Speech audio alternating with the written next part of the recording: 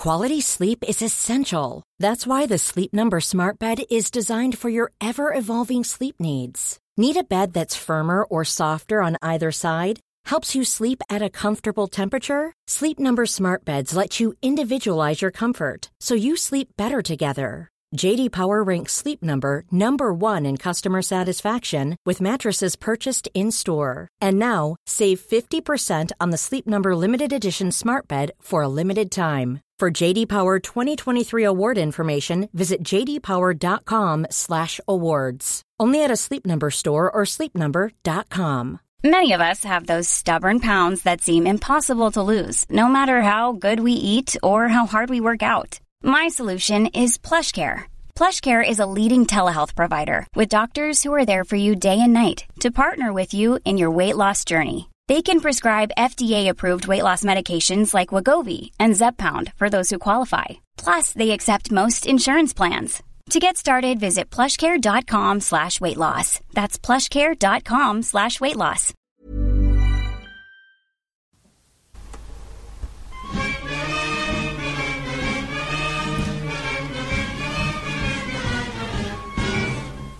Hello, Egg Chasers. It's the Egg Chasers Rugby Podcast, the podcast about rugby that doesn't take itself or the game too seriously. Back in the rugby dungeon with a fully recovered JB. How are you doing, Jay? I'm fine. I'm absolutely fine. I'm absolutely knackered today, though. I've done 2 days of stripping. Hardcore stripping. Is that pay well? Oh, I've never. No, it's effectively free. I've never stripped so hard in all my life. So, started yesterday morning. And as of today, I've managed to strip half a boat of paint. Hey, there we go. It's, hard. He has also stripped for the podcast. It's just, unfortunately, me and Phil are the only people that can see that right now. Exactly. We can see some bare feet, definitely. And Phil has done the opposite of stripping. How are you doing, Phil? The opposite of... I'm okay, Tim. He's put on a new strip. Actually, you've got a new strip on. And I've never seen a football shirt, actually, that looks decent on a fully grown... adult male. Oh, I don't know. that isn't a professional footballer. I've got to say, Lukaku looks good in all his shirts. Oh, no, but he's a professional footballer. Yeah, but he's the only professional footballer that looks good in all his shirts. He fills them out very nicely in all the right places. But Phil has got a new Manchester United change shirt on. Yeah. It looks a bit more like a T-shirt, which I quite like. It is. It's quite me. It's quite retro, quite hipster. And then last weekend, when it was the opening weekend of the season, the football season, United played Leeds. Big rivalry. And there was a video going round of a load of the football hooligans clashing on the streets of Manchester, filmed from inside a cafe. And there was a bloke wearing this exact blue, white and red United retro shirt, sipping his flat white while this chaos happened outside. And I thought, I want to be that bloke. I don't want to be those idiots outside. You don't want to be the Costa lady running to the door trying to lock it. No. I want to be nice and relaxed. There's something weird about that United Leeds game.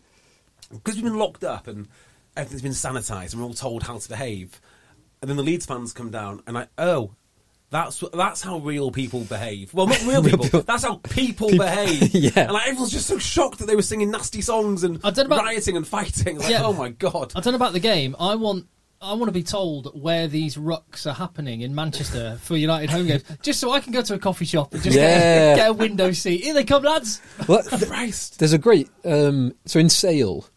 I occasionally stroll into the centre of Sale for a beer or a glass of wine, and there's a lovely wine bar called Cork of the North, and it's great name. Right opposite. Great name, great pun. It's right opposite the Wetherspoons in Sale, so I can be sat there on the front having a nice ice cold Albarino, and they've got window seats looking out. I can have a nice Albarino or Pui Fumi or something like that, and it's kicking off outside Wetherspoons across the road, and I'm like a nice safe distance from it all happening. It's a sort of dystopian thing, isn't it, of like sipping your latte behind your big glass wall whilst hooligans are busy belting each other with bins. Exactly. It's very bizarre. So not to cast aspersions on all football fans, because last week, of course not, after I'd seen the Redpaths and Miles Reid, I was coming back on the tram from Altrincham, and there was a load of United fans, and obviously there was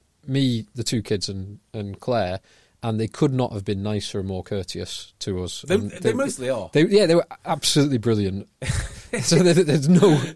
What cracks me up, and I kind of forgot about how savage football is, but like the Rashford and Sancho songs, and it's hard not to laugh, isn't it? Because like, you're just not meant to say these things. You're just not meant to say it. And I don't agree with it, but it is funny. It is quite funny very funny. And it was just like, oh my god, what are they saying? You can't say that. Incorrect. We can actually. There's a little Ricky Gervais thing, which I think he was talking to Sam Harris about it, but basically making the point that people write to him saying, "Oh, you can't joke about that."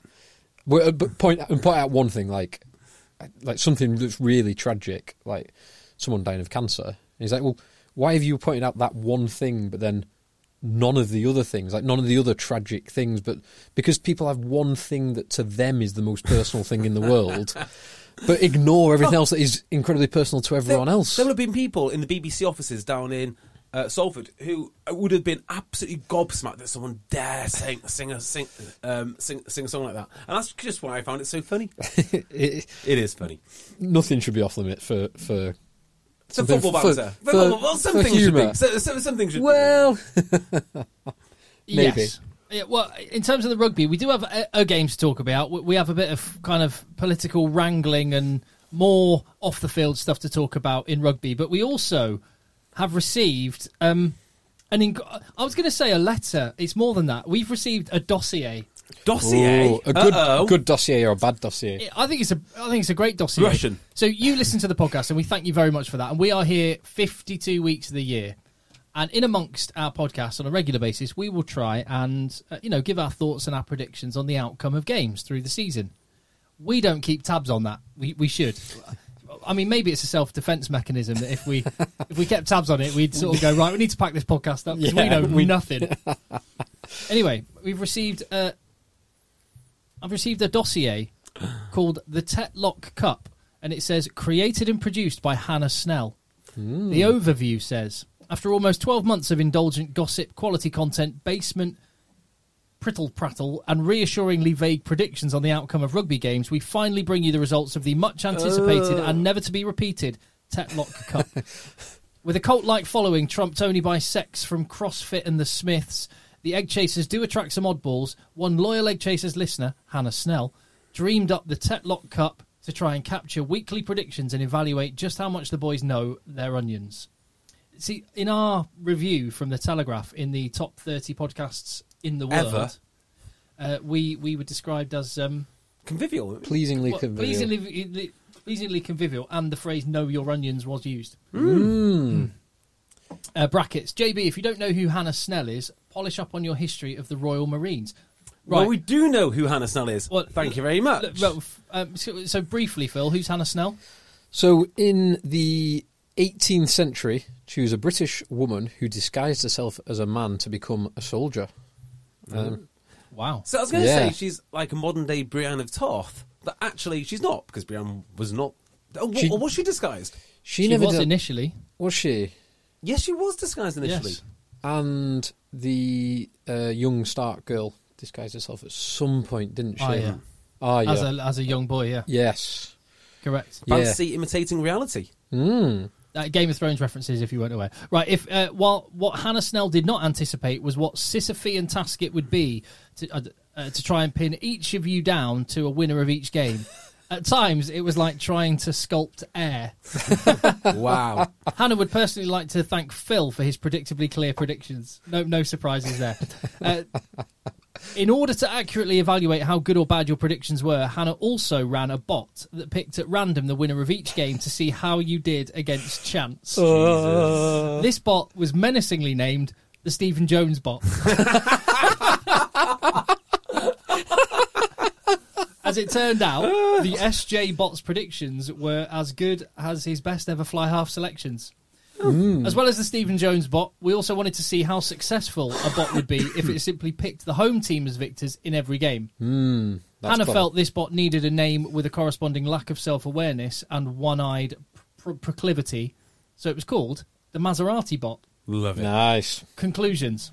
Depending on which metric you focus on, you could probably make a case for all but Tim and the Stephen Jones bot as the winner of the Tetlock Cup. I would not have thought that. Yeah, me neither. Without being able to accurately make apples for apples comparisons across the 5 participants, there's graphs on the next page. Wow. Hannah has decided to make a judgment call on the winners. Tetlock Cup winners, JB and Phil. For different reasons. I'm astonished by this. There's got to be a sting in the tail. Footnotes and caveats. JB had the highest prediction percentage. Overall number of games predicted, divided by number of correctly predicted games. What? But, he also predicted 9 fewer games than Phil, which gives him a clear statistical advantage. Less predictions means a higher chance avoiding reversion to the mean. For that reason, it's unfair to award the Tetlock Cup to JB. Wonkish analysis and commentary. The Maserati bot predicted the most amount of games correctly, but also attempted to predict the outcome of every single game, as did the Stephen Jones bot. JB attempted to predict the least amount of anyone, 99, but actually had the highest prediction percentage of 66%. The Stephen Jones bot correctly predicted the fewest games, 60, and had the lowest percentage, 49%, but he did attempt the prediction of all games. Right, get that. In the COVID season, when crowds played virtually no part, there was obviously less home field advantage, but the home team still won 58% of games. That's quite interesting. Isn't it? Yeah. This means in a normal season, your best strategy would be to always pick the home team, but make an exception when the top 2 teams play bottom 2 away from home, for example. This is a great little Should we read accumulator Should plan. we read any should more? keep this to ourselves. This is valuable. Yeah. So basically, just by picking... Don't let the people know. Yeah. So I overall games correctly predicted. Phil actually had the most games. I had the fewest out of the 3 of us. So and it's quite tight. You can look at the graphs for yourself, but I just thought the general point it was quite interesting if you were coming up with a. So the reason I'm so astonished by this is that I'm always looking for upsets. I'm always looking for the upset. I think, because you got to think about these things. That's where I see the upset. There's no way that's right. Well, I think the thing is, Sale had a good season, which meant that... Yeah, that is true. But I also pick a lot of Worcester. I also pick Worcester. Certainly early on in the year, I had a lot of hope and expectation for Worcester last year. I picked a lot. Got let down. I sort of know who I pick because of the teams I like. But I also think, I'm looking at Bath. this, 25 occasions, JB did not pick a winner. Because I'll say I don't know. Which no, I suggest that you just swerve the tough to call matches. Well, yeah, I say I and don't know. You pick the obvious ones. Or JB does. The most famous example of this was England-Australia in the quarterfinal of the 2019 World Cup, where about 2 or 3 minutes apart you predicted a big England win and Australia by 10. Yeah. It's pretty foolproof. It could, yeah, exactly. as was said in this dossier, like trying to sculpt air. Yeah. So JB, you had 66% prediction success, Phil 63%, and I had 61%. So pretty well tight. Well done, Jay. Astonishing. Yeah. Astonishing. But I'm actually not happy with it.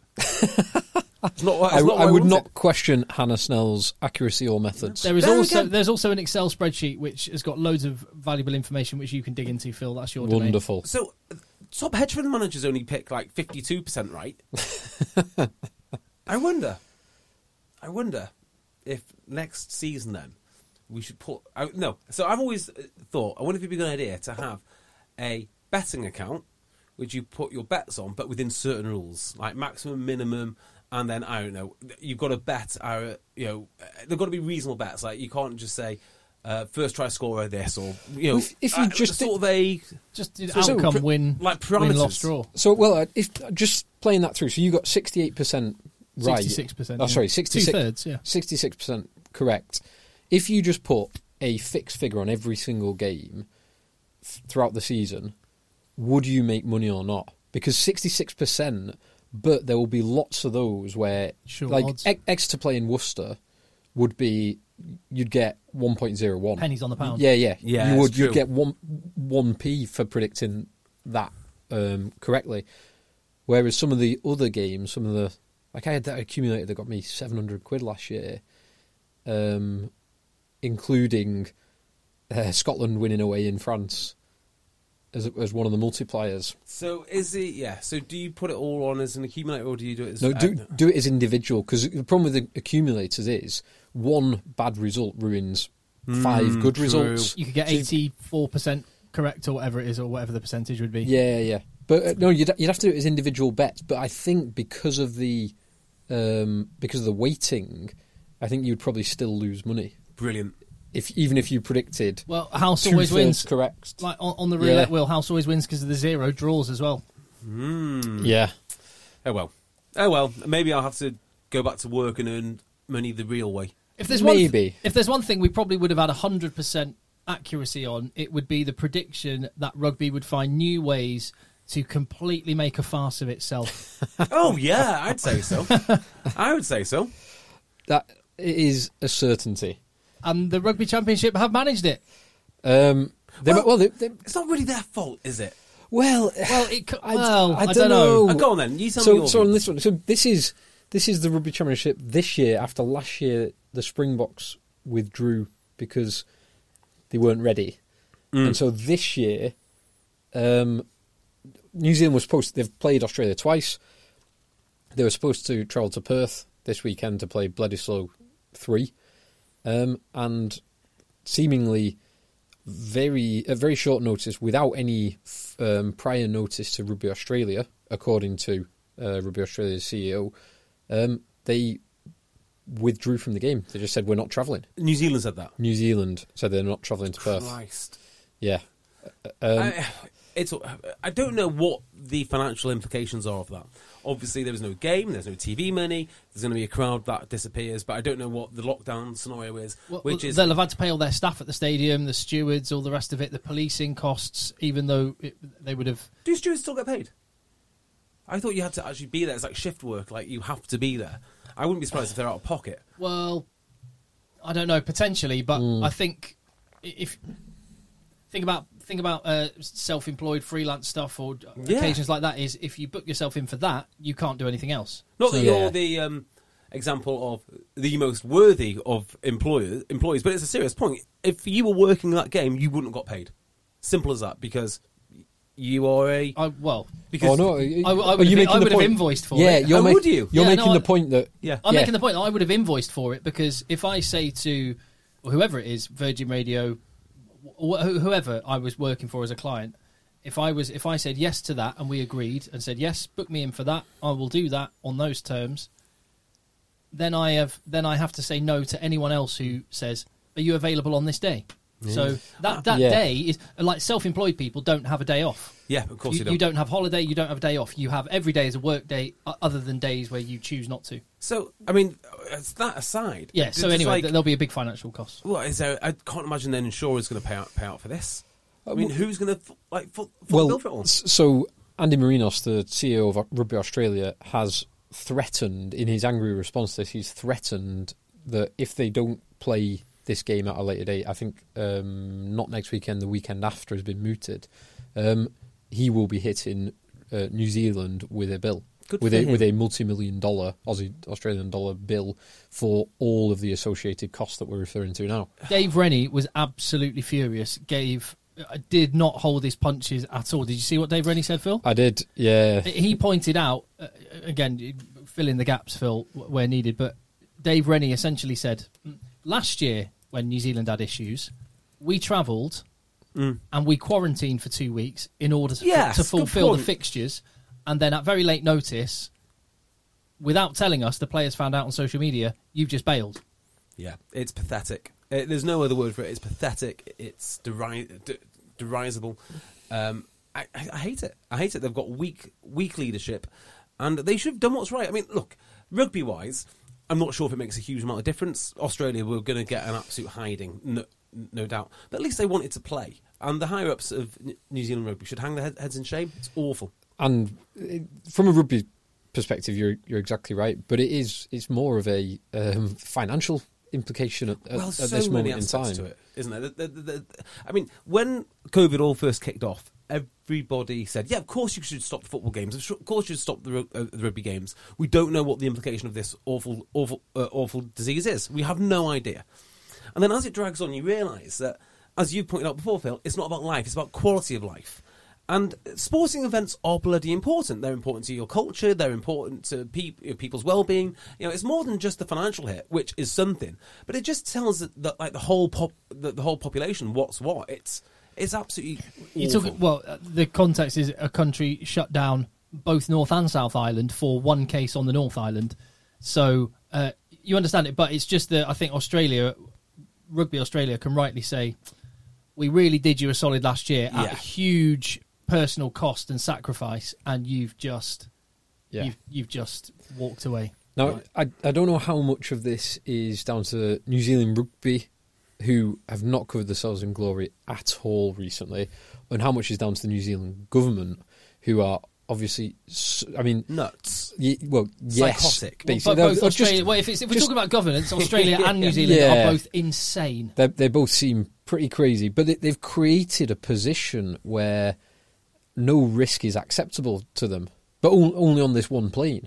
Like when you look at the decisions they're making on this compared to some of the other decisions, taking the stance that not a single death from COVID is acceptable is great, and it sounds good, but it's just political posturing. And when you actually have to play through the implications of that, it's crazy. Yeah. Like you shut down an entire economy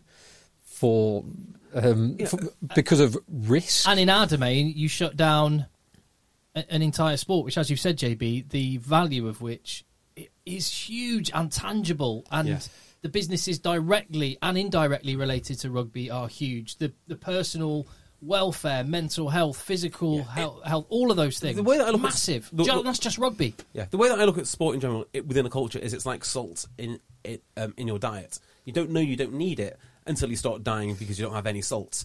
Yeah. It does seem on the face of it a very trivial thing that you get to watch your sports team, but we found out in lockdown that it does actually affect quality of life. They should be out there playing. That sports should have an exception. But I think it's probably about the politics of what this says as much as anything. Well, this game being missing. Yeah, this is only part of the developments, isn't it? Well, it is, and this game not taking place actually got me doing something which I lasted in lockdown, which was going back to old game footage. Not because of this game, but because of it's been discussed, well, if Australia and New Zealand are not going to host games, where can you host them? So it's been discussed that it could go to the Middle East, or it could go to Twickenham, or the Northern Hemisphere, France, Wales, England, or it could go to South Africa. Have said they can host it, which obviously they've hosted a Lions tour, albeit in very restricted circumstances. And that got me looking back to the last time there was a Southern Hemisphere game in the Northern Hemisphere at Twickenham, when Crusaders played the Sharks. Yes, and that was one of the best games of all time, I would say. It was an amazing... So I rewatched, not the full game, just the highlights of it. It was an amazing game. Ask Tim, can you name the backline for the Crusaders that day? Presumably it was... It's a hell of a backline. It's awesome. It's absolutely awesome. Moanga. Which one? Is it correct? So it was 2011. Oh, 11. 2011. Oh, right, okay. Dan Carter. Correct. The wingers are hard. The wingers I would get the wingers... So the 9 is the hardest position, I think. I think the wingers are okay. Can I guess? Is it Woody Hines, the 9? No, I don't think. I'm just getting the team up. I don't think it is. I'm sure he has some sort of record for the amount of Crusaders appearances. I've not got the bench here. No, it's definitely not. I've got the team. I'm completely blanking. I think the back three were Maitland. Yes. Guildford. Wow. Yes. I think... That Guildford who turned up naked at a wedding reception. Yes. That's our boy. I mean, Guildford was awesome in this game. He was. Maitland scored 2 tries. He was awesome. Was Izzy Dag? Izzy Dag was at 15. So the centres. One centre is easy. Crotty? No. Oh, God. I got this guy in my head One now. centre is easy, one centre is hard. So... No. Sonny Bill. Sonny Bill. Sonny Bill was awesome. Yeah. So the 13. 13, yeah. I've got this guy as well. Is he? Is he a smaller chap? And is he like... No. He is not a smaller chap. Nadolo? No. Not Hadley Parks. No. Oh. I'm sure Hadley Parks played for the Blues, I want to say. Blues, actually. So it is a chap who did come north. Chap that came north, eh?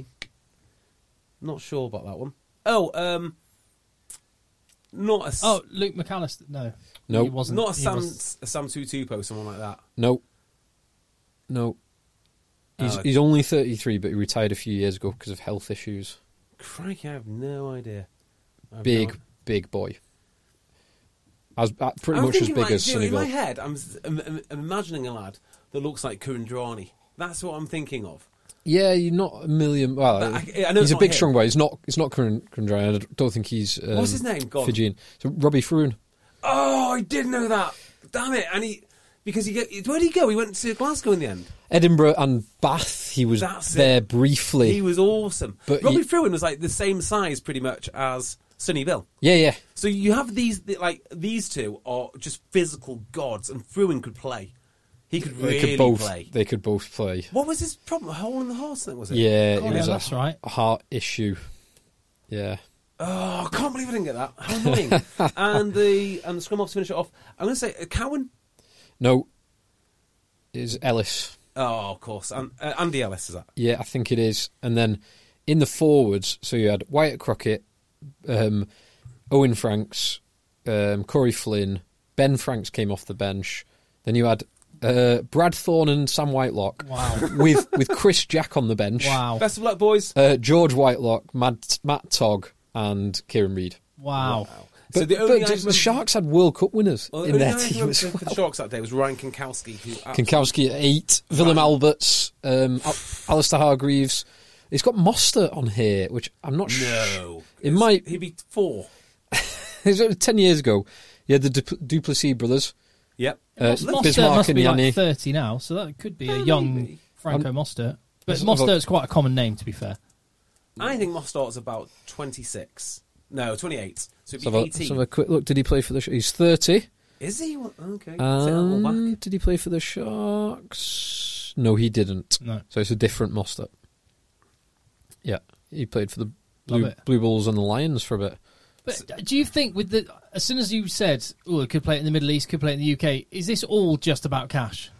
Well, I think they're just, at this stage, things are being put on the table to try and make it happen. And it's... Yes and no, it is about cash. It's about getting the tournament completed and getting revenue. Because the unions, where they have been hosting test matches, they've not been holding them at full capacity. Certainly without travelling fans. In my opinion, it has to be more than cash, which is holding this up, or the reason to do it, right? We're 18 months into this. This is like, how is this happening now? Because they're nuts, aren't they? Right? But this is why I think it'd be more than that. Because what's the reason for not travelling? Presumably it's a COVID-related reason. It's not that they just don't fancy it. There's obviously a politically motivated COVID reason, okay? So to not play it in probably the second safest COVID Western country in the world, Australia... All right, if you're not going to do that, you can't go to South Africa. You can't go to the Middle East. You can't go to Hong Kong. You certainly can't come here. You're more than welcome to, but then just go to Australia. Yeah. So there's obviously more to this, Amicia. There's obviously, it goes beyond the All Blacks saying we don't want to play. It must go to the heart of politics and what, them not playing this game says to the population who are now expected to, stay in their houses and waste their lives. That's what I think. Yeah, it's a horrible situation to be in to not have the rugby, but it does seem like such a petty, isn't it? Yeah, petty and punishing. I hate using the word, but overreaction, given the position that Australia and New Zealand are in. It doesn't make sense. But I know. But once you have that stance that no risk is acceptable, then everything flows. Stop playing rugby then. Well, there's a risk in rugby. Don't play it. But that's the problem. Like once you start down that route, then all sorts of things will just be deemed too high risk and be taken out of people's hands. That horrible word that has become so prevalent, optics. It's not good optics. Yeah. Ugh. Yeah. Well, forget them. They don't deserve to be spoken about any longer. A couple of teams did get a game on. Yeah, and I didn't see it because I was stripping my boat. Sadly, you didn't miss very much. No. You missed, I think the figure was 21 Argentine penalties. Wow, that's a lot. Which is... for or against? Against Argentina. Oh, God. And a card for Lavanini. No! That doesn't sound like the Labanini that I know. And that just dictated the game. It dictated the pace of the game. It dictated the way that South Africa played. It dictated the way that Argentina were playing. And it meant it was a pretty awful spectacle. Now, there was a couple of bright moments. The nearly try intercepted by Lucano Am was brilliant. The final try, Matera got over the line on the 86th minute, I think it was, 84th, 85th minute. When you say that, you mean the Argentina nearly scoring a try and Lucano and pickpocketing Argentina on his own line? On his own, yes. That was awesome. That was awesome. The Matera try was good. Yeah. And I kind of felt sorry for Argentina throughout the game because everything they tried just wasn't going right. It was Carl Dixon refereeing, and for whatever reason, he was not happy with the Argentines. Yeah. The best bit was the Mapimpi try, though. And you might have seen a little bit of a replay of it, tracking Willie LaRue's movement for that try, which was incredible. So he gives the ball deep in Argentina's 22 on the right-hand side, near the right-hand touchline. I think he gives it to Diolande, who crashes the ball in. He clears out. There is then one phase, and Willie LaRue gets up from the bottom of a ruck and sprints the full width of the field to be the second playmaker outside Andre Pollard and it's basically two 20-yard passes. And the work rate and the skills under that pressure from Willie LaRue are awesome for the Mapimpi try. So I'm going to predict the futures of two players, potential futures, I might add. I can see the future of Lucano Am being in the top 14 somewhere. I mean, that sounds fairly obvious. But I can just see him being an integral part of a Pro 14 defence in those static, more power-based games and just locking down a backline. I can see that being such an effective tactic for someone. Like a Clermont picks him up, or maybe someone with a little bit... Actually, no, Clermont would work, because as French teams go, they're pretty sort of Anglo in their approach, so that could well work. As for Mapimpi, I think he should thank his mate Cheslin Colby, because he has gone over to Toulouse and he's just lit the place up. And I think if someone wants to take a punt on a winger who could do magical things in the top 14, Mapimpi, you could do a lot worse. Now, I don't think he's got the ability to create something out of nothing, but he's probably a better support runner. He's probably a better out-and-out winger. He's great defensively. He's a very good finisher. He's also older than you think. Yeah, he's like 29, isn't he now? It's 31. 31, is he? Mapimpi, yeah. So if he does it, he should do it now. Albeit, I'm just looking. So he is currently playing his club rugby in Japan for He'll be all right. Red for Hurricane. He'll be okay. Yeah, World Cup winner. Yeah. Now, here's the second thing that I wanted to say is, what is the point in Argentina at the moment? Like, what is it that they are bringing? Because we remember them... Great national anthem and awesome stash. Unbelievable stash. Kit. Well, it reminds me of another team, right? So we remember them beating the All Blacks, 12 months ago? There's lots of things which are unprecedented. This was an unprecedented victory. The way they prepared for it, the whole lot. Are they effectively what we always wished Italy were, which is pretty rubbish most of the time, but legitimately had the quality to win? And cry when they sing the national anthem. Yeah. They look great. They play good rugby on occasions. They seem to have the talent, but they just don't seem to have whatever it is they need to win consistently. No, it's a tough one to answer because they've played the two games that they've played without really any proper warm-ups. They've played South Africa, World Cup winners, who are fresh off the back of beating the Lions. So they're playing, the number one ranked team in the world. The number one team in the world in their own backyard twice to introduce them.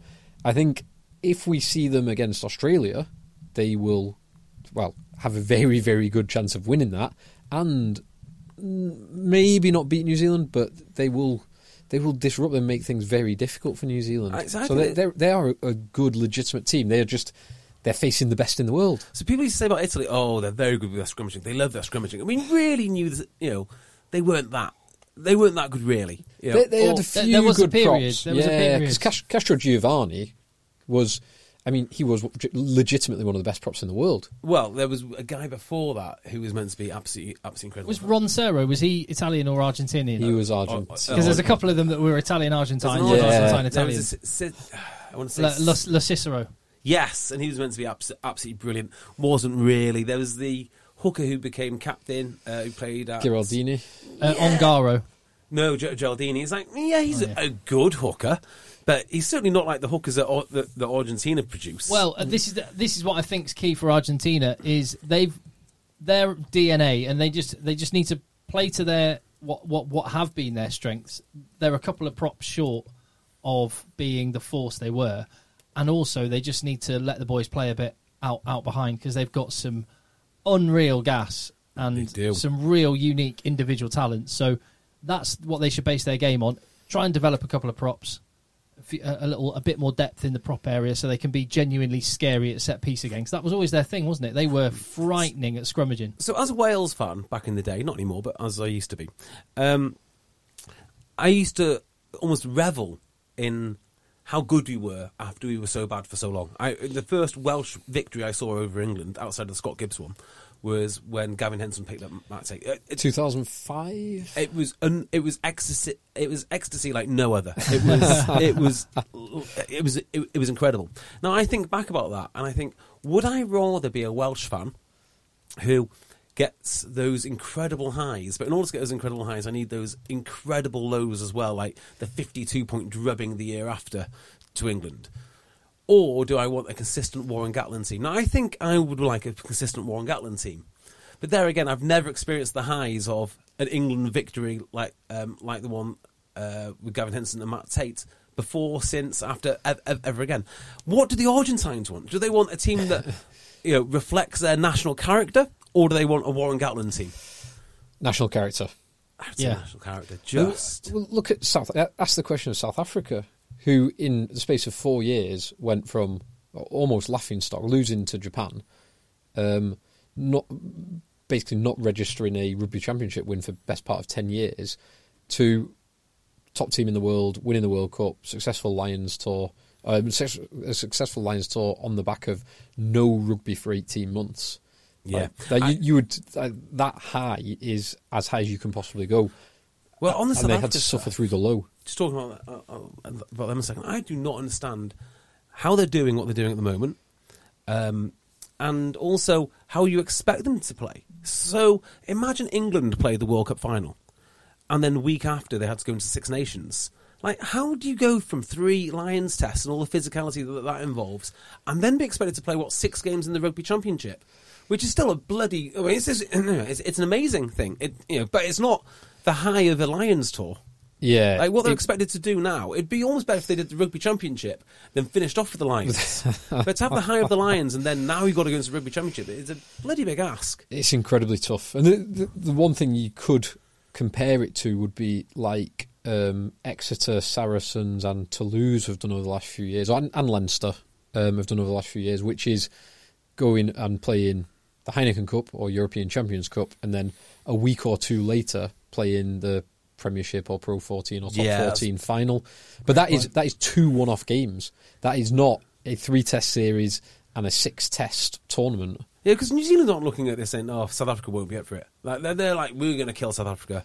It's a test match. It's their biggest game probably in the last 2 or 3 years. But South Africa just had their biggest game in 12 years. Yeah. Well, outside of the World Cup outside of the World Cup final. But you get the point. Yeah, and that's the bit I really wanted to see, was the New Zealand South Africa game, or the 2 New Zealand South Africa games. I really hope we get that, because it is. I mean, this game ended up being exactly how South Africa wanted to play the Lions tests, which was stop, start, stop, start. And there were so many times where South Africa were getting good front football, go forward ball. Argentina would transgress at the ruck. Carl Dixon's arm would go out, And South Africa know they've got the penalty. They know they've got a kickable penalty, and they weren't really interested in playing. They just, we'll take the penalty, we'll slow it down, we'll take the penalty, they take the 3 points, keep the scoreboard ticking, and just move on. And it ended up being actually an awful game to watch. I can't remember what programme I was watching. It referenced football. I don't know if it was a football programme or if it was a programme involving football. Right, small difference, obviously. I was going to say, where's the... Yeah, because I'm not sure if it's something Italian, and I can't remember if it was like a documentary on Italian football or it's a documentary on Italy. Football was the context or the content? But, yes, exactly. But then there was a bit about football, and it was Lazio versus Roma. Okay. Oh, the Rome Derby, yeah. Rome Derby. And they're interviewing this old lady. She goes, I really hope that, I can't remember which team it was, but this is what she hoped, right? This is an old lady. She wanted her team to win 1-0 by own goal. Like, that's what she wanted. Like, is that what South Africans want? Like in a rugby context. That's probably a good analogy for this game. It's like, I want South Africa to go to New Zealand and win 1-0 with an own goal. That's how I want to see New Zealand destroyed with anti-rugby. Well, I'm going to just speak up for Argentina for a second to say that with the whole situation still up in the air over where these games will be played, if they will be played, Argentina, I've just said, to their credit, wherever they are, we'll be there. Just let us know. Yeah. Good effort. Yeah, and this, fair play to them, because they did it last year when they had so much quarantine and they were locked away for months at a time. And they performed unbelievably last year. And they performed, were it not for those penalties, and I feel that some of the penalties were pedantic and unnecessary at times, and they did really slow the game down. And it might have been a slightly different, a different scoreline. I don't think, I think South Africa were always in control of this one, but that Argentine team is a bloody good team. And Bruni, the number 8, yeah, what a man, what a specimen the man is. Enjoying his work. Oh, look at him, look at his jawline. Oh, yeah. Crikey, yeah. He is a very thick neck. Thick neck, strong beard, incredible jawline. Let's look at him again. Oh, handsome. And that kit as well. He reminds you of someone famous. Not an Argentine number 8. That's... I can't think. He looks like someone very famous. He looks awesome. He could be like a Marvel superhero, couldn't he? He could be, yes. Yeah, who's he play for? Never heard of the guy. Jaguares, I think. Oh, does he? There you go. That's probably why then. Yeah, I think. I'll just double check. Yeah. It's quite remarkable what is expected from both Argentina and South Africa in terms of their travel schedule. And they're the ones that don't complain or don't make a fuss. Just get on with it. I tell a lie. He's joined. So he has been Jaguares, but he's joined Van in the Pro D2. Wow! He played against Jersey in a pre-season friendly in a 25-all draw. Did he? I mean, wow, great knowledge. There's some value there if he's going to Van. Or is there? Well, yeah, it depends on which side of the value is. But yeah, he's worth a few quid. He's a handy player. Just jumping around some of the other stories then. By the way, Lou Diaga's got a mullet now. He'll be bringing that back to Manchester. So oh, wonderful news! Got a mullet, and he got man of the match as well, didn't he? I'm not sure. I'd lost the will to live at that point. Anyway, the mullet might have done its trick again. It was his 50th cap, wasn't it? Yeah. Elsewhere, Exeter received a shipment of egg whites in bottles. There's they've got Super Eggs as one of their sponsor on their back of their shorts or on their shirt or somewhere. Well, Super Eggs. Super Egg Whites is now a little recovery or protein drink. Have you ever tried to buy egg whites? Or you can buy them in like those paper cartons. In the supermarket. Yeah. Oh, right, okay. Because it's quite handy if you're making, say, a load of whiskey sours. Or you want an egg white omelette. Or omelettes, yeah. Yeah, so when I got on my health kick, I thought, right, I'm going to get some egg whites and just have them, add them to omelettes or whatever. Yeah. It's just an easy way. I hate wasting of yolks. I was going to say, what do you do with yolks if you just use the egg white? There must be something you can use it for. There is something you can use it. Custard. Yeah, there you go. Custard ice cream. Not really helping the health kick. Well, really. I'll tell you, last weekend went round to my parents' house and my mum had made a load of homemade ice cream. And Thomas had some homemade mint choc chip ice cream, and he was loving it. Of course, I was like, Mum, why is this ice cream so good? Because I had a bit. I was like, wow, this is really good. She's like, well, it's so good because I make my own custard base, so proper egg yolk custard base for the ice cream, rather than just using milk or cream. And there's half a bottle of creme de menthe in it. And I'm like, wow. Why are you giving it to my 2-year-old then? Well, why not? It was delicious. The Logan way. How the Logans live. Exactly. Unbelievable. There you go. Get your egg yolks to Phil's folks' house. I just couldn't quite get over how disgusting that they are. So they just sit in this little gelatinous stuff. And have you ever drank raw eggs? I've never done it. Yes, I have. No, hang on. No, I'll tell you what I did. Someone made me a whiskey sour, right? And we're in a bar in Didsbury. What I did wasn't that disgusting. What the other guy did is actually unbelievably foul. And so instead of the egg yolk going to waste, my friend next to him said, "Just give me the egg yolk." I said, "Oh, all right, I'll try the egg yolk." It was absolutely foul. But get this, our club captain had just come back from rugby tour that day. Do you know what his tour trick is? He eats a whole carton of eggs, shell included. Puts some egg in his mouth, crunches it down. Oh God! He'll do it all day long. That is. And like I heave when I watch this. I can't watch it. I wish he'd stop. So he just goes on and on. By the end of the day, he must have had something like, I'm guessing like over 1,000 calories in eggs, in raw eggs. Is it Cool Hand Luke? Oh, I don't know. I got no Cool idea. Hand Luke's eating 50 hard-boiled eggs, isn't it? Oh, no, these are just raw.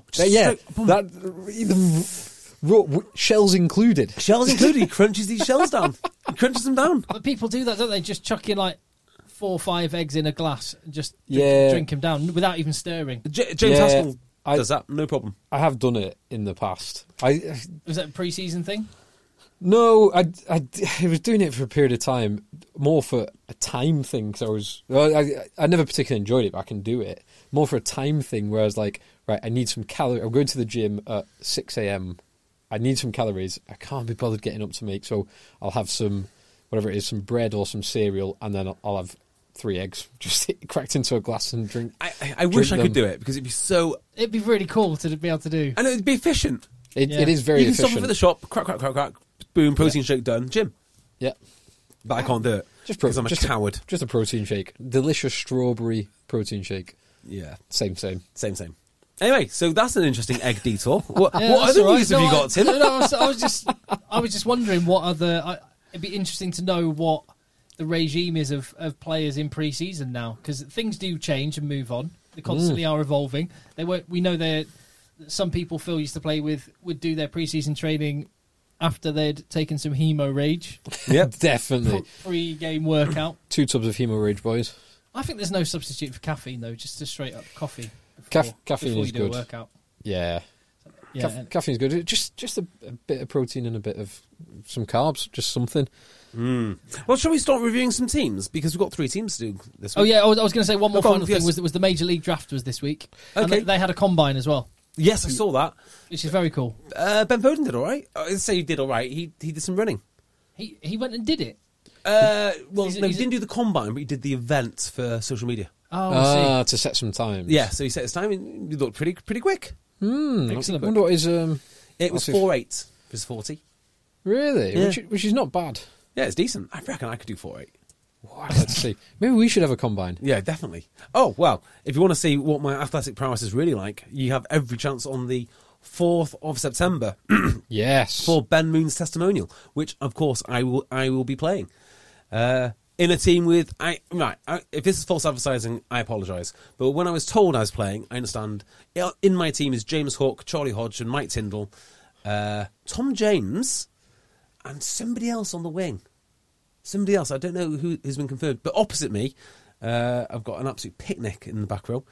Kai Horseman, Thomas Waldron and Tom Johnson. Tom Johnson. Easy. I'll dominate them. Easy. Absolutely dominate them. Particularly around the... Julian Salvi. So I'll get the current Exeter defence coach. So I'll have my way around that breakdown, no problem. Now, also, just what I like about this is one thing you don't get too much in the world at the minute is people saying, "Do you know what? I got that wrong. I've changed my mind." That doesn't happen. No, it Quite doesn't. often, people tend to double down or not admit when they. Well, interestingly, the double down thing is one of the things from Philip Tetlock, the Tetlock Cup, was it. He obviously studied forecasters and super forecasting. Oh, that's where Tetlock comes in. Yeah. Going back to the dossier at the start of the podcast, I wish I'd asked where the Tetlock thing came from, but there you go. Well, I'm sure Hannah Snell would give us a far more in-depth explanation. But one of the points I seem to remember was that the kind of two types of people broadly in terms of forecasting: one who take on new information and make minor adjustments to their model going forwards, and others who, if something goes against them, they actually double down, and they tend to get more wrong trying to prove they were right in the past, if that Been makes here before. sense. Yeah. Oh, yeah. Do you on a slight tangent, do you understand super forecasting at all? Because it sounds like a bunch of excuses to me. Depends what you mean, because I've read a bit about it. So there is a wonderful podcast, Talking Politics podcast, when they go and talk to a super forecaster, and he's So I've listened to that explain- one. Yeah, and he tries to explain. So anyone who's doing like the retrospective rugby analysis, well, actually all analysis is retrospective. So anyone doing rugby analysis or betting analysis or whatnot should listen to this, because it is really interesting. But then there's certain things in it. So he'll say this event will happen 2 in 3 times, which means when it does happen for the third time, I wasn't wrong. It was meant so, like Donald Trump winning is the one they used. Said, well, no. What we said is if we run Nate this Silver 10 is the one. This is exactly what Nate Silver in America did when the Trump thing happened. He said, "Well, my model said it was 58% or 60%. Yeah, I said Hillary Clinton has 75%. That means That means I still said there was a significant chance that Trump could win. Yeah, I don't know where I stand on this, because in my mind, 75% means they're winning.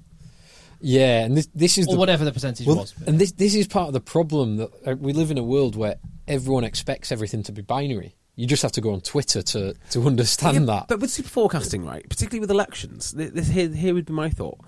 If it's like a thing that you do, right, or like a coin flip, you can see why it would be certain. And if you had a weight, well, then you can see why it'd be 75-25, based on those things. But when you have masses and masses of people behaving independently, it strikes me that if you have a 75% prediction, that should actually happen, if that makes sense. So I don't think you can have a 75% prediction, is what I'm saying. Yeah, so I do get that you shouldn't have a 75% prediction if you are doing things like polling. If you're running a poll and you are accurate, and your poll has a large enough sample size and you're sampling a broad enough demographic of people, then you should be able to turn that you should be able to get to a point where it is more binary. And asking the question in the appropriate way. There's so many variables in all of those things. I think I know what I'm trying to say now. Go on. And I'd love to know how stupid this. I'm looking forward to listening back to this to hear how stupid I am. If your coin is weighted so it's 75% one way, 25% the other, and you flip it, there's a 1 in 4 chance that it is right. If we have 100 coins weighted this way and we flip them all, there's a good chance we get 25-75. Is that right? Well, it might not be exactly, but if you flip that coin 1 million times, it should trend to exactly 75-25. And the more coins we have flipping simultaneously, the more likely it is to be 25-75. Yeah. Does that make sense? Yeah. So on an individual event, regress to the mean. I completely understand why a thing might happen.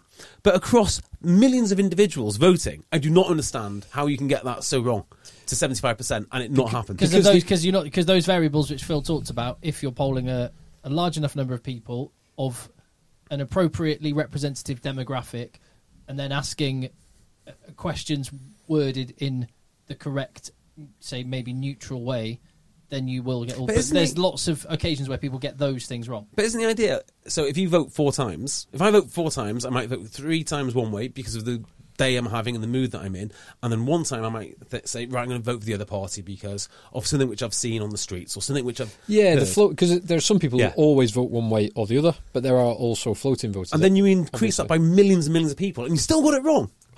but Anyway. wrong on a incredibly horrendous level. Yeah. Right, they got it. Didn't just get it wrong. They got it really, really wrong. Anyway, so that's why I think super forecasting is Anyway, nonsense. this started with. It does depend on the event. Yeah, sorry. No, not at all. It's interesting. But this started because I was just saying how refreshing it was when someone says, "Oh, you know what? I got that wrong. I've changed my mind." And that person that deserves credit for doing so is Sam Warburton, who said after the Storm got whipped up about his line saying, "What's it going to take someone dying on a rugby field before things change?" He's come out and said, "Do you know what? No, I don't. I actually wrote that, or that was written a couple of years ago, and I don't think that. I think rugby's made some really great strides, and I don't stand by that comment now. I don't think rugby's in that level of situation." I'm going to disagree with someone. I think it's inevitable someone will die playing this sport. No. I mean, people have already. Oh, but what is he saying? That the way we're going, there's going to be more deaths? I think the initial line was, is it going to take someone dying on a rugby field to make these changes? To make the changes. And actually, he's saying the changes have been made. It's in a much better position, and I don't stand by those comments that I made then. Yeah, I mean, I just think it's inevitable that someone at some point will die playing the sport. It might be no. In fact, we had a guy die. Chap in Wales, 31 years old, heart issue in a memorial game in South Wales. Horrendous. It just will happen, and I think when it does happen, it's important to look at the whole body of evidence of what has been done in the past and how dangerous the game is, rather than make a decision based on that one event. Oh yeah, and yeah. So. Anyway, yes. So good for Sam. Yeah, and Quality sleep is essential. That's why the Sleep Number Smart Bed is designed for your ever-evolving sleep needs. Need a bed that's firmer or softer on either side? Helps you sleep at a comfortable temperature? Sleep Number Smart Beds let you individualize your comfort, so you sleep better together. J.D. Power ranks Sleep Number number 1 in customer satisfaction with mattresses purchased in-store. And now, save 50% on the Sleep Number Limited Edition Smart Bed for a limited time. For J.D. Power 2023 award information, visit jdpower.com/awards. Only at a Sleep Number store or sleepnumber.com. One size fits all seemed like a good idea for clothes. Nice dress. It's a t-shirt. Until you tried it on. Same goes for your healthcare. That's why United Healthcare offers a variety of flexible, budget-friendly coverage for medical, vision, dental, and more. So whether you're between jobs, coming off a parent's plan, or even missed open enrollment, you can find the plan that fits you best. Find out more about United Healthcare coverage at uh1.com. That's uh1.com. So we will continue now our little look ahead to the new season, which is coming in the middle of September for the Premiership, and we'll look at a few clubs and just quickly give them the once-over. We did 2 teams last week. It was Saracens and Worcester. Working away from the bottom up, which brings us to Gloucester as the next least worst team. Is it? We can summarise this with one question. Is this year going to be Gloucester's year? I'm pretty confident I know the answer to this one. I am more confident than I've been for a long time that I know the answer to this one. Pretty certain this will be no. No. Very much no. No. So, who would like to kick off with Gloucester? So I've got some thoughts. Go on, you tell us and I'll try and fill in any gaps. Who are the ins and outs, squad-wise, and where are they at in terms of personnel? So there's not a huge number of ins and outs. So you've had a few players leave. So Willie Hines going will be a bit of a blow. Matt Garvey goes. Matt Banahan's retired. Yeah, nothing major there. They've got young guys to come in, so they're not losing anyone that's frontline really, with Willie Hines aside. But a very significant signing at fly half for them. Adam Hastings. Is Adam Hastings a top end fly half?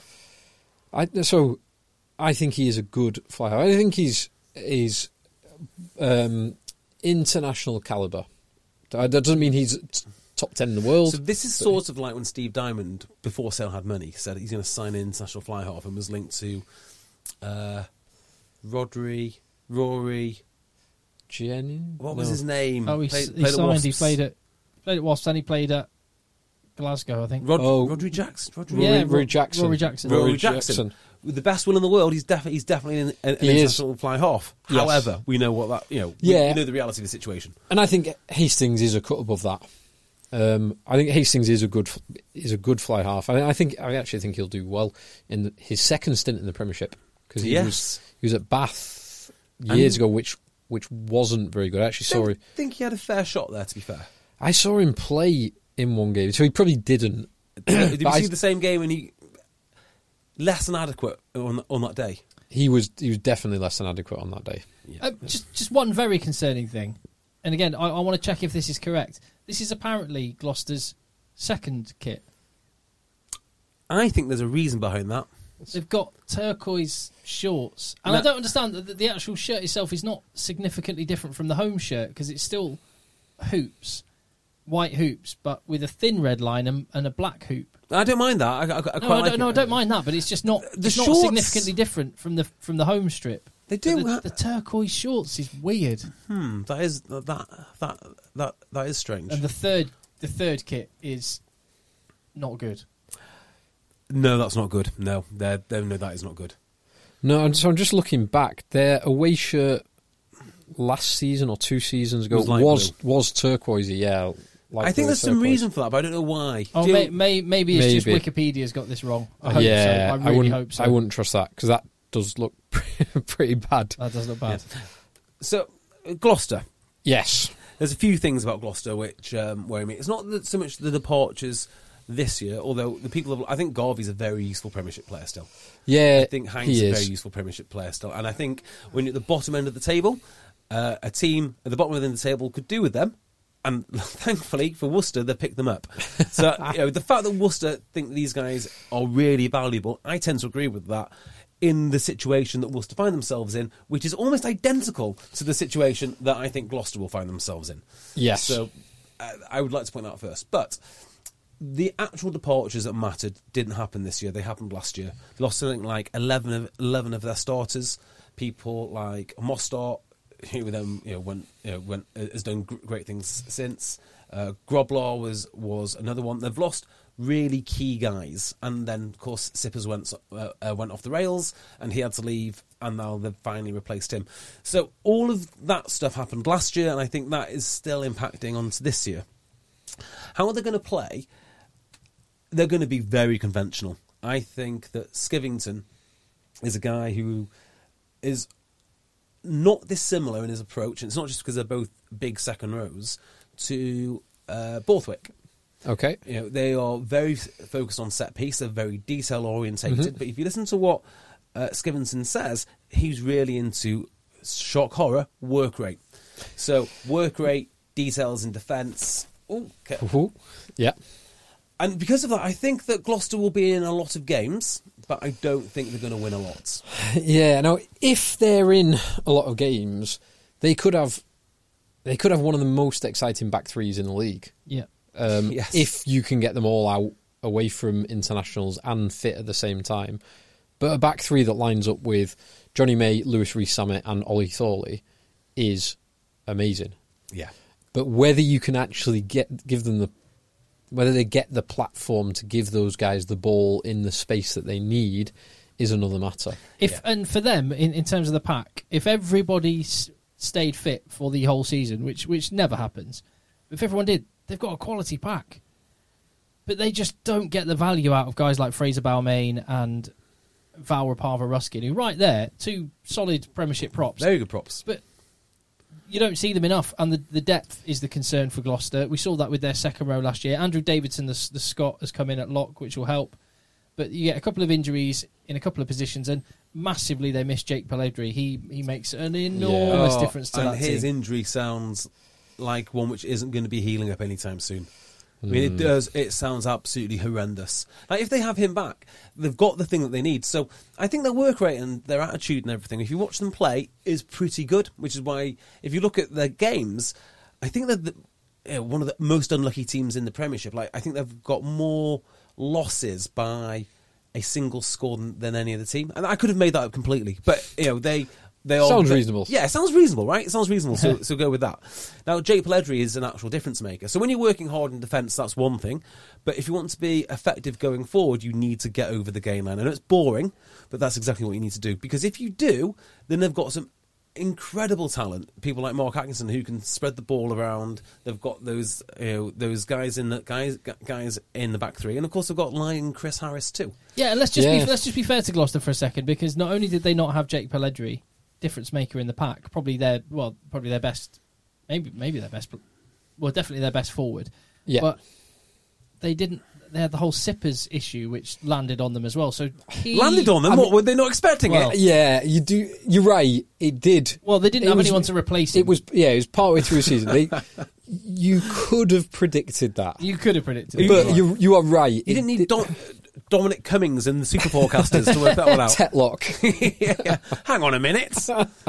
Yeah, but he's definitely not going to do it. It was going to happen 1 in 10 times. So yeah, it's definitely not going to happen for Bath though. Bath have got him locked down. Bath have got exactly the management structure needed to get the best out of Sippers. We know precisely. Just on your point about the most unlucky or the winning or losing the most by the smallest margins, it does stack up with the league table last year. So Gloucester had the least worst, so the best negative points difference in the bottom half of the table. So all the teams around them, Bath, Wasps, London Irish, Newcastle and Worcester, had worse negative points difference. Gloucester need to get more try bonus points and less losing bonus points, and a ball carrying number 8 and a fly half could make those things possible. Do you know who they have? They've still got Ackerman on their books. Yeah, and still got Ben Morgan on their books. They've got England captain Lewis Ludlow. Yeah, I tell you who I love is Freddie Clark. I think that Freddie Clark's great. Right, that boy can bang. Jody Reid. Yeah, they've got some bloody good players. Yeah, they just can't put it together. It's the attack which is putting it together. I wonder if, and this is not just Sippers banging for no reason, but I wonder if he did sort of slow down the attack. So he's brilliant at what he does. There's no two ways about how talented he is, but it had to be that system that way all the time. And without him, I wonder if they can get these guys onto the ball, get them over the game line. It won't be as sexy as what Sippers does, but it might be more effective. And the Sippers conundrum is no one really plays like Sippers. Yes. How do you replace him? Yeah, exactly. And he sets up things his own way, but it means no one else can just slot in and transition from a Sipper system to a non-Sipper system. Higher or lower than 10th? I'm going to go 9th. That's where I think they'll be. I think 10th. If this is possible to say, they're going to be the best 9th place team we've seen in a long time, because I think they'll be competitive 80% of their games. I think they'll be roughly where they were last season, this season. Yeah. And it'll be interesting to see what the expectation is on George Skivington, whether that will put him under pressure. I don't know. I've got a feeling not. I would suspect not. I mean, have they got enough money to put him under pressure? Yeah. Fair question. I think when you go for a coach like Skivington, you've got to let him build. Yeah. Same problem with Worcester, right? They've given this coaching gig to Jonathan Thomas, who's got no prior at being a head coach. Mm-hmm. You've got to let him build. You've got to give him the chance to make mistakes. I don't think there's relegation next year, is there? Or is there? No. Right. So it's a 13-team league, so every team gets a bye week intermittently. Yeah. And then no relegation. If I was given a gig, and I think it's almost the law that every coach, when they get given a gig, goes, "Oh, I'm glad to be here. It's 5-year plan." 3-year plan, 5-year plan. It's such a gap. But I don't know where I stand on this, because Ben Darwin, who knows everything about everything, says you need time to settle into your to your combinations. I think he's right. On the other hand, go win games. Yeah, you have to do a bit of both. But you want to be able to... It's easier to buy into the 5-year plan if you're starting to get some results. Even if you don't expect to win every game, but you want to be seeing the transition. Like, look at Leicester. Like, for the last few years, Leicester have been awful. They're lucky not to get relegated on a couple of occasions. In the last season, Borthwick took them... did they finish 6th? They did finish sixth. They won half of their games, but you saw the improvement from the preceding years. That you saw the trajectory. So that was a very good season. It was terrible by historic Leicester standards, but it's a very good season because you can see how the Borthwick plan is going to come to play. Do you know what the ultimate nightmare is for a new coach? The 5-year plan. The players buy into it, but then everyone figures out your 5-year plan in about match 6. So maybe you win your first. You win 4 out of 6. 4 out of 6, very good. Yeah, they're really trending in the right direction. Steve Diamond was the master at this. I remember him at Sale. He went, well, you got to look at this as a 3-year plan. And then on year 3, they were like 11th, and he went, this is year 0. I think it's the year they went to the AJ Bell. We've got a new stadium, so this is year 0. Yeah. Well, 3-year plan starts again. Very seldom was Dan's wrong. It worked. It did. Broadly speaking for them, there was improvement, which came with the cash. Who finished 9th last year? Gloucester finished 11th. Oh, 11th, sorry. Newcastle finished 10th. So yes. On to Newcastle. So Newcastle brought in a few Quins old boys. Obviously, 2 I've got in my mind: Mike Brown, 3, 4, Nathan Earl, and George Merrick. Okay, and Ollie Lindsay Haig on a short-term deal. Admittedly from England Sevens. Don't really know about Newcastle. Is the answer? I really don't know. I would say they haven't lost anyone of huge significance. So no, they've upgraded their squad. So I think Newcastle are the classic team that other teams can figure out. They run a system, shock horror. This will surprise you, where they want to be the hardest working. Find me the team that doesn't want to be the hardest working team. But this is what their players say. This is what they say. They want to be the hardest working team, and they've got lads in that squad who can legitimately say they are some of the hardest working lads in the Premiership. Like Gary Graham does nothing but graft. Mark Wilson. Nothing but graft. I mean, nothing but graft. Yeah. Will Welsh is another one of them. They've got loads of these lads who are not massive. They remind me of a team in North Wales called Nant Conway, and they're all uniformly, 5'9" to 5'10", and work incredibly hard. Like there's not a special one among them, but they just graft. So defensively and all the rest of it, that's what they'll do. We saw it being remarkably successful against the superstars of Bath. Where I think they can get figured out is the attacking patterns run by Dave Walder, because they are complicated. And when you have complicated attacking patterns and unique attacking patterns, that's when people go, oh, look, they're doing this sort of thing. So I can't remember if it's Tom Brady or it was Will, what's his name? Addison. Will Addison, who said on one of the Rugby Dungeons, like, if we see something that we like in a analysis video, or if we do something which we think is really cool, next week everyone else will be doing it. So anything that you do unique will be all over the league within 2 or 3 weeks. Yeah. And I do think Walder's a unique attacking mind, but I also think that's one of the problems, because you can then figure that out. So then after that, what do you have? You've got to keep being ahead of the curve. Yeah, that's when you need, boring again, guys who can get over the game line, because you can't game plan for that. Which big Lou? You missed one. Hey? You missed one. Missed one? It's much, much bigger, much more of a threat to the game line for Newcastle. Carl Ferns. Correct. Fernsy. That boy will be getting over multiple game lines. Yeah, now he's had a proper pre-season under his belt. He'll be he'll be conditioned to play English rugby, not French rugby. Exactly. French rugby diet, perhaps. No, absolutely not. Absolutely not. I mean, Newcastle will be used to this. People writing them off. I'm not writing them off, but I think they're going to dip down from where they were. So, I mean, there are only 2 places. Well, actually, in this league, there are 3 places below them.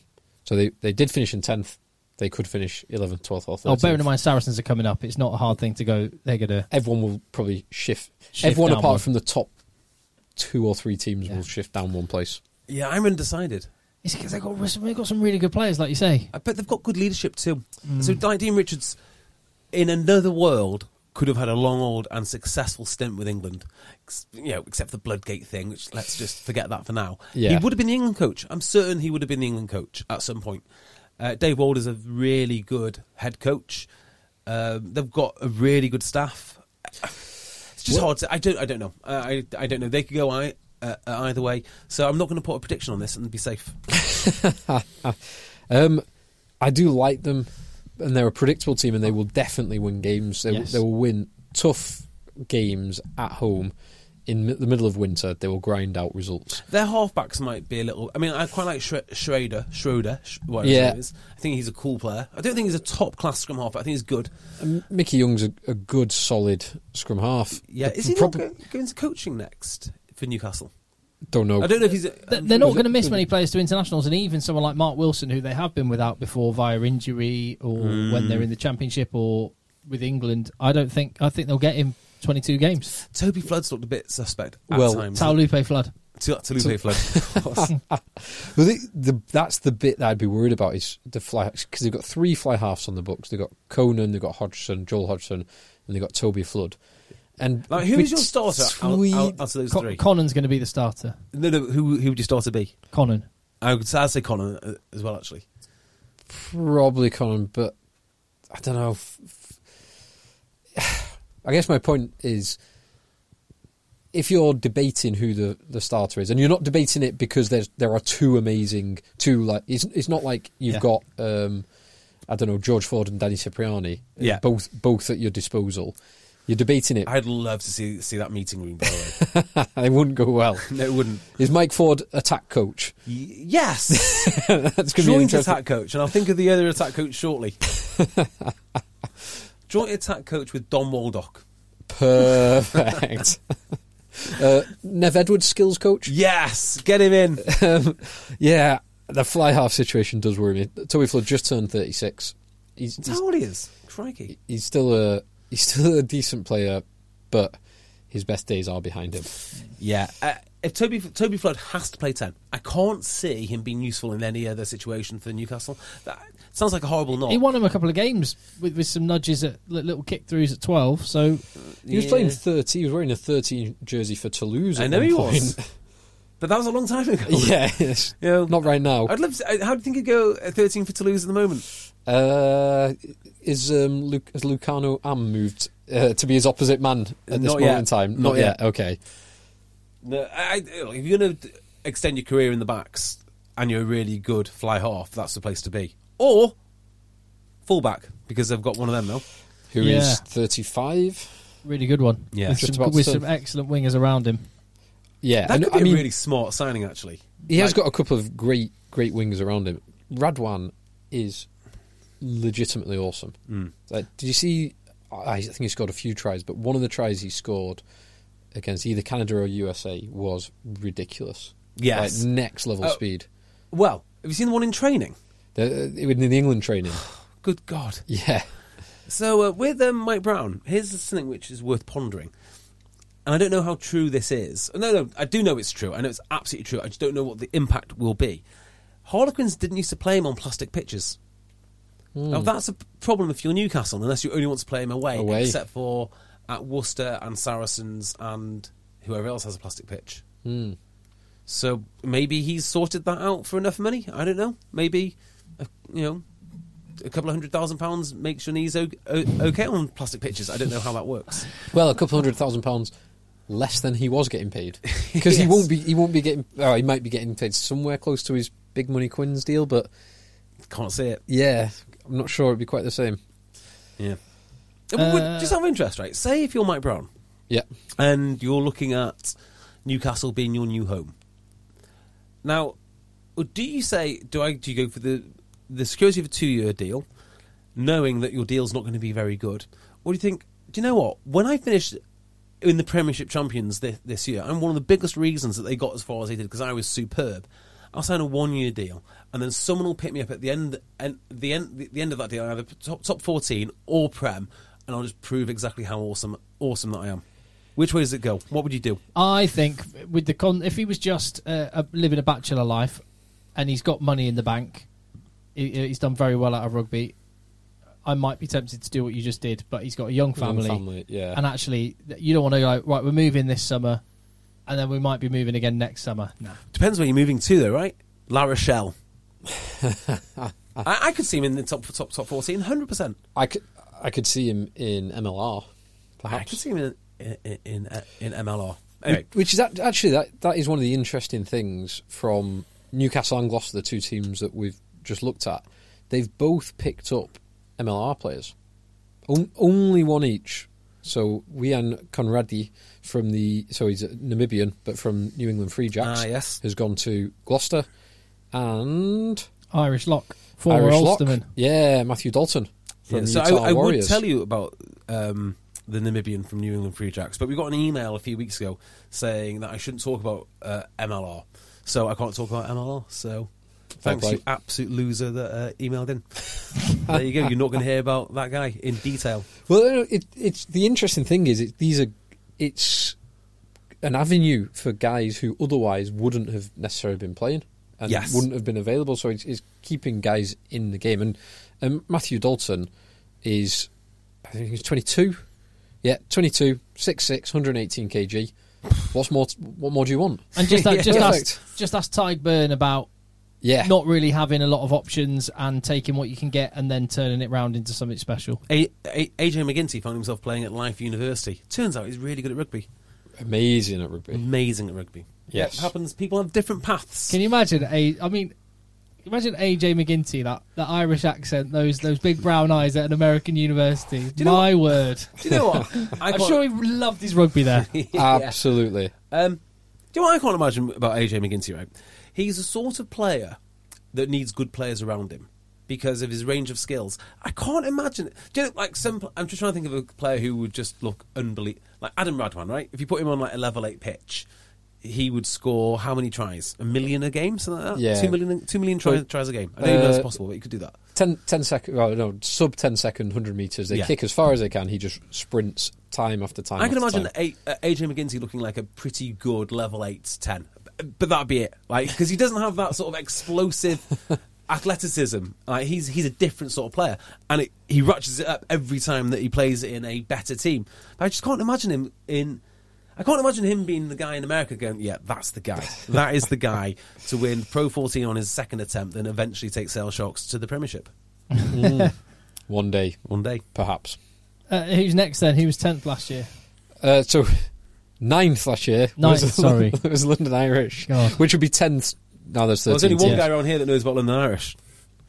Yeah, and I can tell you they've let a few players go. None hugely significant, with the exception, I would say, of Blair Cowan, who's been an absolute warrior for them.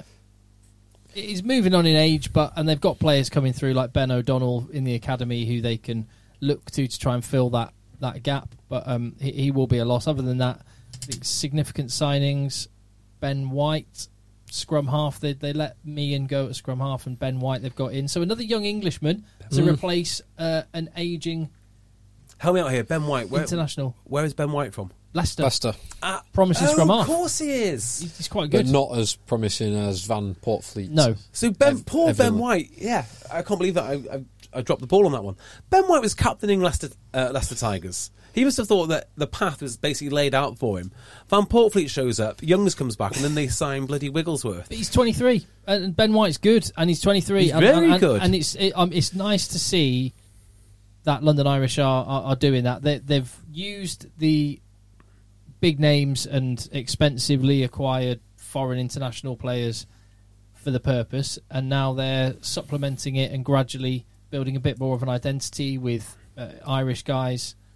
In fact, they signed another Irishman, didn't they? From someone that's played a few times for Leinster, but not really. Hugh O'Sullivan. There you go. There you go. So a squad player, scrum half, wing, fullback. Do you know they've got all the basic ingredients, haven't they, to be a really good team? They need consistency. They need a bit of nastiness, and they need to just bring all that talent in.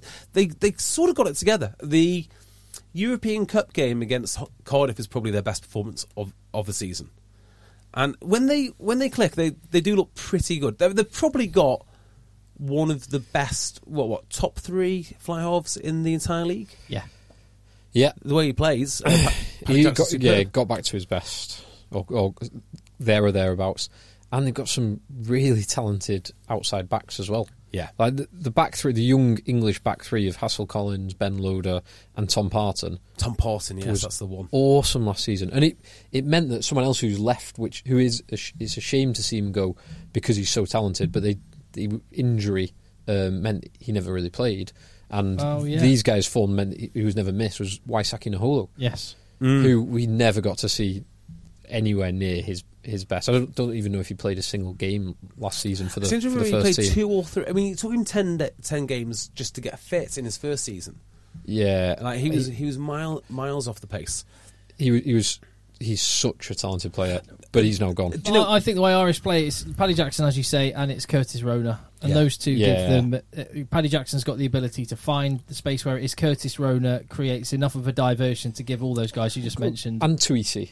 Tuisi, yes. Yeah, Tuisi. Yes. Yeah, you're right. Those two being running threats from set plays. So there is a distinct step change, I think, when you get to London Irish compared to, say, Gloucester and Worcester and whoever else is coming up. Oh, sorry, ignore them, right? they just don't count in this conversation.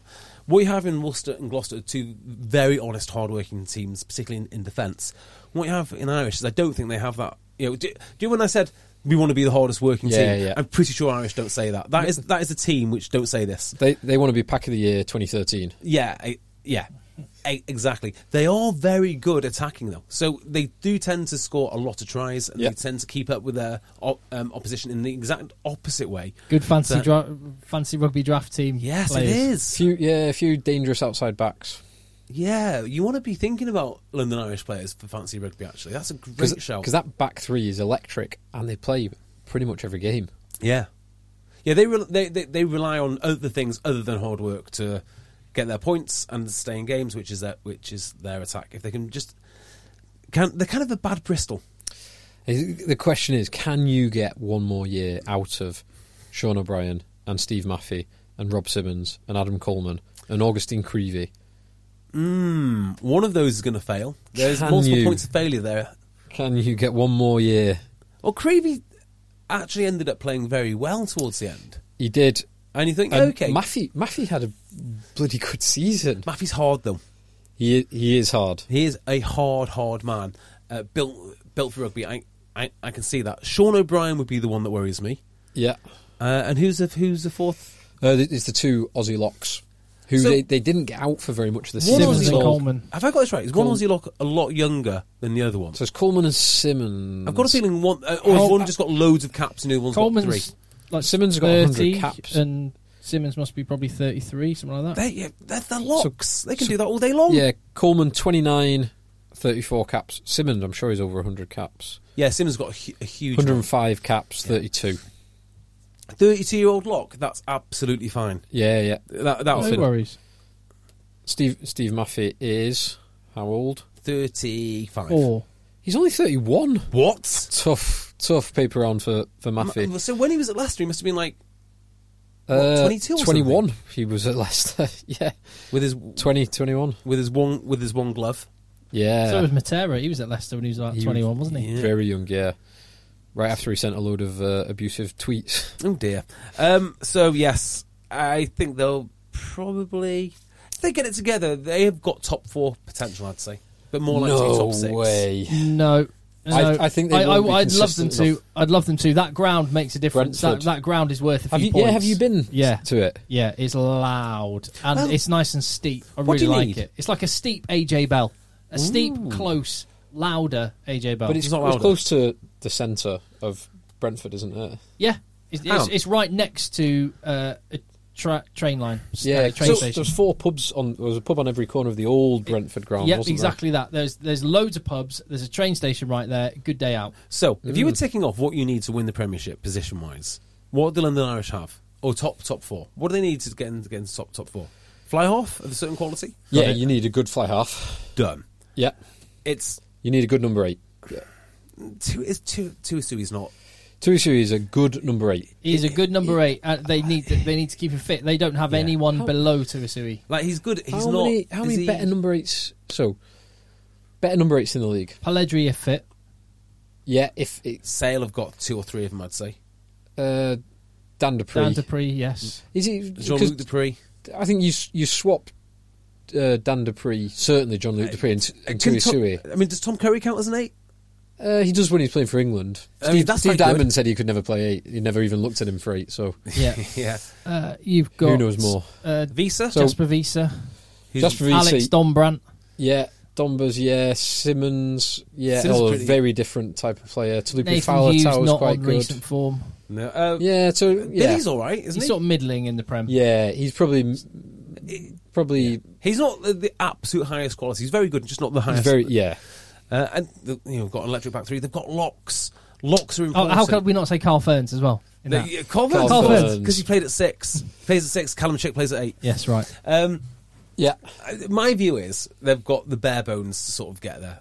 You are right; they're not going to be top 4, but I think they have got some of the material needed to get there. can they beat a top 4 team? 100%, Yes, 100%. definitely they can. Can they do it sufficiently to actually get themselves into the top 4? This is what they'll do. They'll beat No. a top 4 team, but they'll lose to Worcester. This is the Yes. sort of team that we're dealing with. Yes, I think at home they are going to be really tough to beat because, as I say, they're going to get a good crowd relative to what they have done in the past. Reading was a disaster. I mean, with the best will in the world, they tried to make the very best of it, and those St Patrick's Day games were really good fun. And they Which one? managed The to get one in New York? Oh yeah, that one. Absolutely, that one in New York. No, Oh, but they yeah. managed used to get 20,000 people into the Medeski Stadium, but that Paddy's Day, block out that Paddy's Day weekend and go to London Irish because it will be awesome. It will be cool. Should we do one more? Because we did say we're going to do. What was it? No. So we've No, we've got done only 3. 2 when we get to the top Three. 4. If that makes sense. 3's good for today. if we say 3, I'm enjoying if we do this. 3 for today, then that gives us. I think it allows us to do the top 2 teams independently. So Bristol and Exeter on their own, but everyone else gets done in blocks of 3. They like Bristol being in the top 2. They shouldn't be in the top 2. It should be Quins and Exeter in the top 2. Quinn's won it from 4th, so yeah, maybe we should do Quins and Exeter as the top 2. Yeah. Yeah, Yeah, okay. fair enough. Quins have earned that. Yes, Bristol Fair get enough. moved down. Yes. Yeah, excellent. Any more for any more? I could do with the little box set tip off. I was going to talk about the Wasps. Oh yeah, go on. I don't think I want to. No. I think I want to leave it on this, and I'm going to hold my fire on that till another podcast where we can just unload on that. For safe to say, I'm not in favor of it, but I think we've touched too much politics today. So let's talk about box sets. Okay, yeah. Let's not even bother Yeah. explaining it because Yes, the vast majority of people Do not who aren't care. on Twitter don't care and won't have seen it. Yeah. So exactly. let's not entertain it. Yeah, I need a box set. So, but I will say I've only Mindhunter. I've just Mindhunter. I'm watching. It's really cool. Interesting. It needs a little bit of getting into, but I didn't realise there was a unit in the FBI who, in the 70s, started looking at when serial killers became a thing. Okay. They started a behavioural science unit in the FBI to try and understand the motivations of serial killers, to try and understand the psychology of them, so that they could try and predict where they might appear or stop repeat offenders when they were midway through doing the repeat offending, and it's pretty cool. It's pretty cool. But I'm about to be short of a box set. I need a tip off. What have you watched? I listened to a podcast the other day. Not that you asked this, but you're going to hear it. And it was about it's sort of semi-linked to mental health, right? But one of the things it was going, so it just reminds me of what you were saying about the Mindhunters there. They were looking at the psychology of serial killers. And a lot of serial killers just basically copied each other. And then serial killing became a thing. And then, I'll become a serial killer. Well, why not? Kind of thing. And it was saying like how basically once an idea gets into the national conscience, and particularly when medics push an idea, that it becomes more and more prevalent. So in a way, the more you talk about serial killers, the more you don't get like more a serial killer awareness. Like, I'm not reporting Phil as a potential serial killer, although to be fair, right? He'd be very methodical. Yeah. If we were all serial killers, Phil would be the one that wldn't get caught. Well, it's always the guy you don't expect, isn't it? It's always that guy. But he'd cover his tracks. Yeah. So like the idea of like He'd have all his. He'd have all the people in cement in one of the buildings he's constructing. He'd have their perfectly formed skins on his wall. He'd be wearing their skins at night. Yeah, so it's one of those things I reckon the more serial killer awareness that we put out, we wouldn't just catch more serial killers, we'd just create more serial killers. More. Self-fulfilling Interesting. prophecy. Yeah. I'm sure the same thing happens with terrorists. Like, just look out for terrorists, and all of a sudden you get a load of terrorists. Anyway. So box sets. I tell you what I did watch the other day, and I'm sure you will have watched it. Because, of course, I had COVID, I couldn't leave the house. I did the whole of Season 3 of my favourite box set, which is... what's it? The very, very folksy one based in Minnesota. Fargo. That season 2 and season 2 of that is probably the first 2 seasons of that are probably the best. Some of the best telly I've ever watched. I don't think they even need a storyline. It's they incredible. Could just do random. Yeah. Is that the season 3's the Scottish fella? I couldn't even tell you. I just loved watching it. McGregor. Ewan McGregor. Yes, it is actually. It is, and it's really hard to work out who's going to be the one with Kirsten Dunst in it. The season 2. That is just awesome. Do you know why I liked it? I liked it because the bad guy wasn't who you were expecting it to be. So the very start is a guy in a posh house and his tux and all the rest of it, and it turns out he's the really nice guy. Spoiler alert. Yeah, well, it happens. Season 4 was out now, so if you've not seen Season 3. And the other thing I started doing as well, not box set, but I started rewatching old sort of, not slapstick, like modern comedy things, like, what was the one that I watched? The Other Guys. Love The Other Guys. The first 10 minutes of The Other Guys. The whole thing. Seldom has there been so many jokes packed into film. There's not a single wasted scene. I do like The Other Guys. It's brilliant. It is Phil, very good. anything? Any tip-offs? Oh no, don't ask me. I'm Okay. spending my very limited TV time. So I'm still really enjoying watching through old Grand Designs. Yeah, that sounds. And I'm a bit of a loser, but and yeah. I've started reading Rationality by Steven Pinker. Which I'm Interesting. enjoying so far. He's got an interesting brain, that man. Yeah, I'll let you know. I've watched 280 something episodes of a man fixing a wooden boat on YouTube. So Nice. Have you got a YouTube channel to chart your boat building journey? We do actually have an Instagram account, the Phyllis Mabel, run by my sister. So yeah, maybe look at that. I might try and read a Steven Pinker book. I think I'd quite enjoy that. He I can't remember what it was called, but he did a TED talk which got a lot of attention, and it was a book off the back of it. And his point was, the world's never been so good. Yeah. Everyone's moaning, and everyone's saying how dreadful. And I'm not talking about the last year and a half. I'm talking about the last 20 years. Everyone's saying how all these things are worse than they've ever been. Racism's worse than it's ever been. Wealth inequality is worse than it's ever been. Poverty is worse than it's all this bollocks. And he just charts it out and gives you the facts and just says, we are the luckiest humans ever to have lived. Right, just on the facts of things, right? TED Talks. Would you ever do one? No, not TED Talk, not real. A TEDx talk. TEDx talk. I don't know. I would never do a TEDx talk in my life. What is a TEDx talk? So TEDx, right? What you see quite a lot of, specifically on LinkedIn, is like, I did my first TED Talk. No, you didn't. You did a TEDx talk. So I could hold, as I understand it, a TEDx event, say in Chorlton, and I could just invite you to speak. I think it's a little bit similar to. Have you ever seen that when someone says, "I've spoke at the University of Leeds Business School," or "I've spoke at Oxford University Business School"? What they actually do is they hire out a room in an Oxford Business School, and then you pay me £100. Then I will let you address all the other people that have paid £100 in Oxford Business School, and then you go back and put on your thing, spoke at Oxford Business School. Wow. So TEDx is basically lots of people that want to talk, talking to other people that want to talk, and go, I've done a TED Talk, and they're almost all life coaches. Do you get your video filmed and put on their website? Not on the TED website, because it's not. It's like, I think it's like a licensing. I might be talking nonsense now. This is how I interpret it: like licensing spin-off for TED Talks, TEDx, so you can hold them in Preston. What does the X stand for? What's the point? What the X is not exclusive. Yeah, but yeah. Anyone saying that they spoke in Leeds Business School or something like that, they've probably hired a room, and then you sell your tickets to £100 to anyone else who wants to speak there, and then you speak to other people who are already in that room. Boom. Spoke at Oxford Business School. You going to do it? Nice. 100%. You're mad not to. Yeah, on that Steven Pinker point, I'm reading a book called More From Less by Andrew McAfee, who was on Econ Talk a while ago. So he's a material scientist from MIT, and the overarching point is not that everything is perfect, but he's basically making the argument that historically, human prosperity was directly linked to using more and more resources. Yes, I've heard this. It's brilliant. Yeah. And from the 70s in the developed world, that link has been taken away. So now, even though we are getting more and more prosperous, the link between consuming more and more energy, emitting more and more carbon, using more and more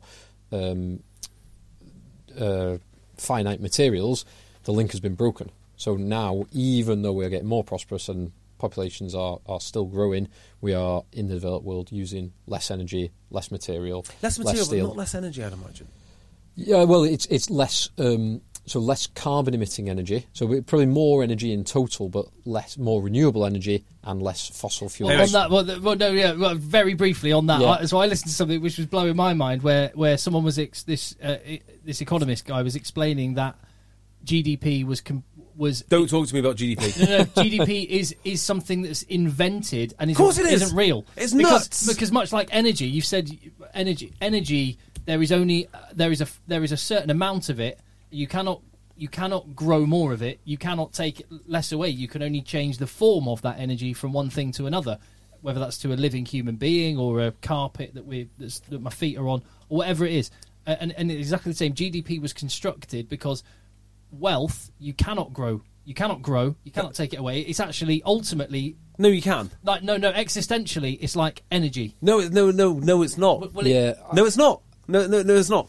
You can. If I get a bunch of minerals and make it into an iPhone, that has created wealth. You're adding value to the product. I've created wealth. No, but it's like energy. You're just changing the form of what already exists. No, because energy is finite. Wealth creation is not. So I do disagree with that. But on GDP itself, it's crazy. Don't read about GDP. Don't study GDP. I've got a book. It's just called GDP. And you try and read the thing, and you're reading this thinking, we're doing what? They will invent new ways to make GDP overnight simply so they can borrow more money. That's how Greece got into the EU. It's crazy. And the more you read it... Because what they did for Greece is...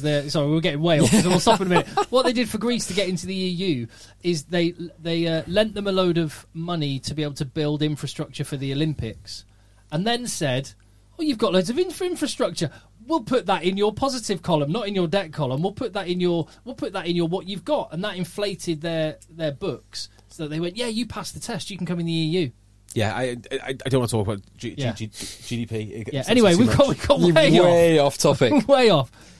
Mind you, we started the podcast talking about football hooligans, so we've sort of at least we've raised the bar a little bit from there. Exactly. Right, finish this off. Let's go. Nice one. Well done.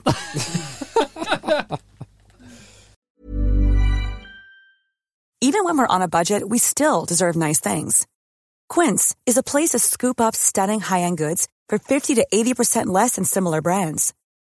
They have buttery soft cashmere sweaters starting at $50, luxurious Italian leather bags, and so much more. Plus, Quince only works with factories that use safe, ethical, and responsible manufacturing.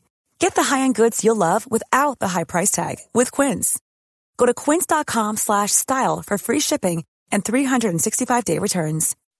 When you make decisions for your company, you look for the no-brainers. If you have a lot of mailing to do, Stamps.com is the ultimate no-brainer. Use the Stamps.com mobile app to mail everything you need to keep your business running with up to 89% off USPS and UPS. Make the same no-brainer decision as over 1 million other businesses with Stamps.com. Use code PROGRAM for a special offer. That's Stamps.com, code PROGRAM.